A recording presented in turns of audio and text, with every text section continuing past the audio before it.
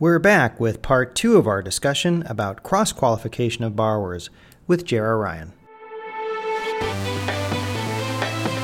You're listening to The Compliance Insiders with Roger Fendelman, where you can hear the best and brightest experts in the mortgage industry discuss compliance and technology issues that affect you. It's all you need to know in 10 minutes or less.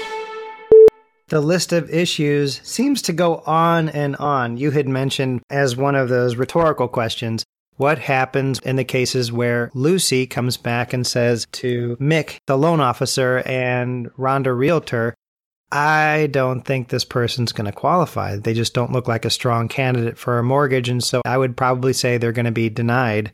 Like you said, now she's rendered an underwriting decision, and you have lots of issues with disclosures, and at least a couple of federal fair lending laws come to mind, right? Couple.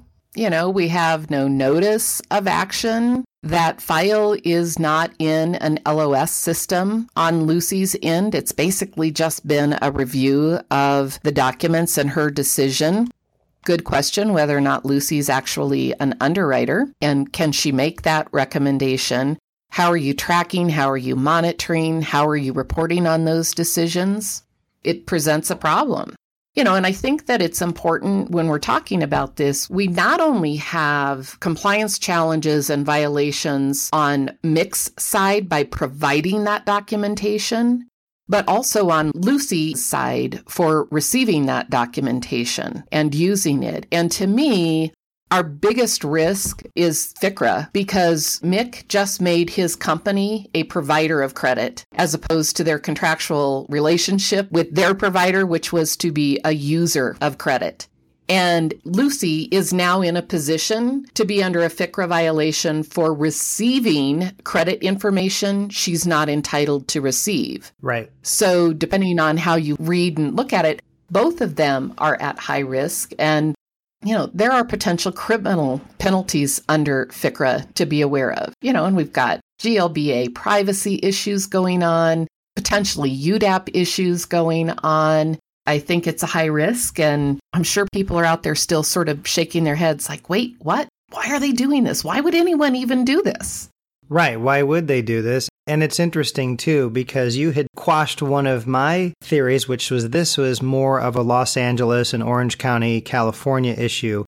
But you've observed this in at least a dozen states, mostly on the western half of the country. But you've also observed even as far as Indiana, I think you mentioned. And so this is a big problem. One of the things that I struggle with this issue is the paper trail, because in effect, there is no paper trail. Or is there? Well, there's probably not going to be a paper trail in the actual loan file. I don't know many originators who are using their conversation log to indicate that they just sent the borrower's documents to another lender to review and they were approved and he got under contract. However, they are sending them through email. So let's go back to that scenario, Roger, where you said Lucy has now said to Rhonda, the realtor, that Bob's not qualified. And so Rhonda's probably going to be a good agent and do what she's required to do under law and present all of the contracts submitted. But she doesn't advocate or strongly recommend Bob compared to maybe some of the other buyers, and Bob doesn't get his offer accepted. Enter now Bob's agent. Let's just call him Steve, the selling agent. He's mad as a hornet. So he picks up the phone and he calls the company that Lucy works for to file a complaint on behalf of Bob, who just missed out on another property. And this was really his dream home. This was the one he wanted because Lucy reviewed his income and said he wasn't qualified to go. Yet Bob had been fully pre-approved by BIC, the mortgage guy. Full credit underwriting, the whole 9 yards. And so now we have a consumer complaint on our hands. That could ultimately be discovered by pulling records and copies of email trails and the conversations that go hand in hand with your due diligence following up on a consumer complaint. So while there may not be a document trail in the loan file itself, all it takes is one question from one party about the process or someone calling in to question or to complain, and we open the doors of discovery, which we all know that's a little like opening Pandora's box, or it can be. Right. And then, of course, what else is there that you're going to find at that point?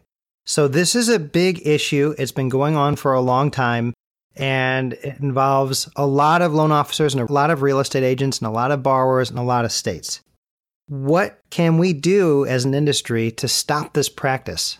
Well, I think the first thing we have to do is, first of all, be aware that it is happening. It does happen. Just based on some of the conversations that I have had with real estate agents and originators in multiple companies or attending conferences and speaking with them, this is a second nature behavior for them.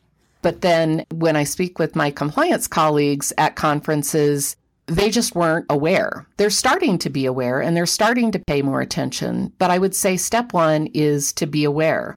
And then the second thing is, and I'm sure many of our colleagues out there do this too, just make sure that you are collaborating with your originators rather than combating them. Develop relationships with your originators beyond picking up the phone to call them and tell them when they have a disclosure mistake or a potential compliance violation.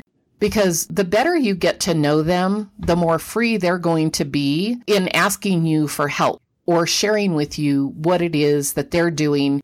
They are the ones who have boots on the ground. And it's easy, I think, for us to write very idealistic policies about how the world should go.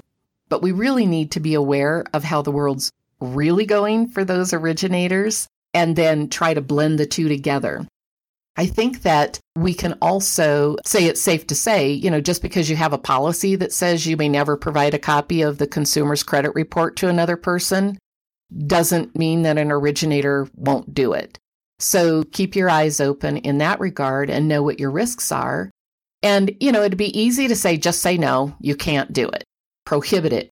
Well, the problem with a forbid or fire approach is the originator may go to work somewhere else, and that isn't going to ultimately solve the problem. So educate the originators how to do a cross-qualification correctly.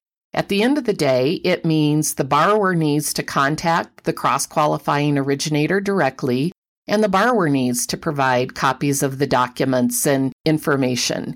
And if our originator receives a cross-qualification, then they need to make sure that they set it up in their leads folder in their LOS, that they are requesting their own copy of credit for the consumer, not receiving somebody else's copy, and that they are then making that evaluation and having a discussion with that borrower. Well, Jerra, this is great information and a great how-to to deal with the issue. Bringing it to everybody's attention, I think, is going to be really important, and hopefully we can help to do that here in this podcast. So I want to thank you for being here, and as always, great speaking with you. Are you a compliance insider? Then go to compliancepodcast.com immediately and join our mailing list so you never miss an episode. Got something to say? Request to be on the show. Go to compliancepodcast.com with your topic ideas. And as always, thank you for listening.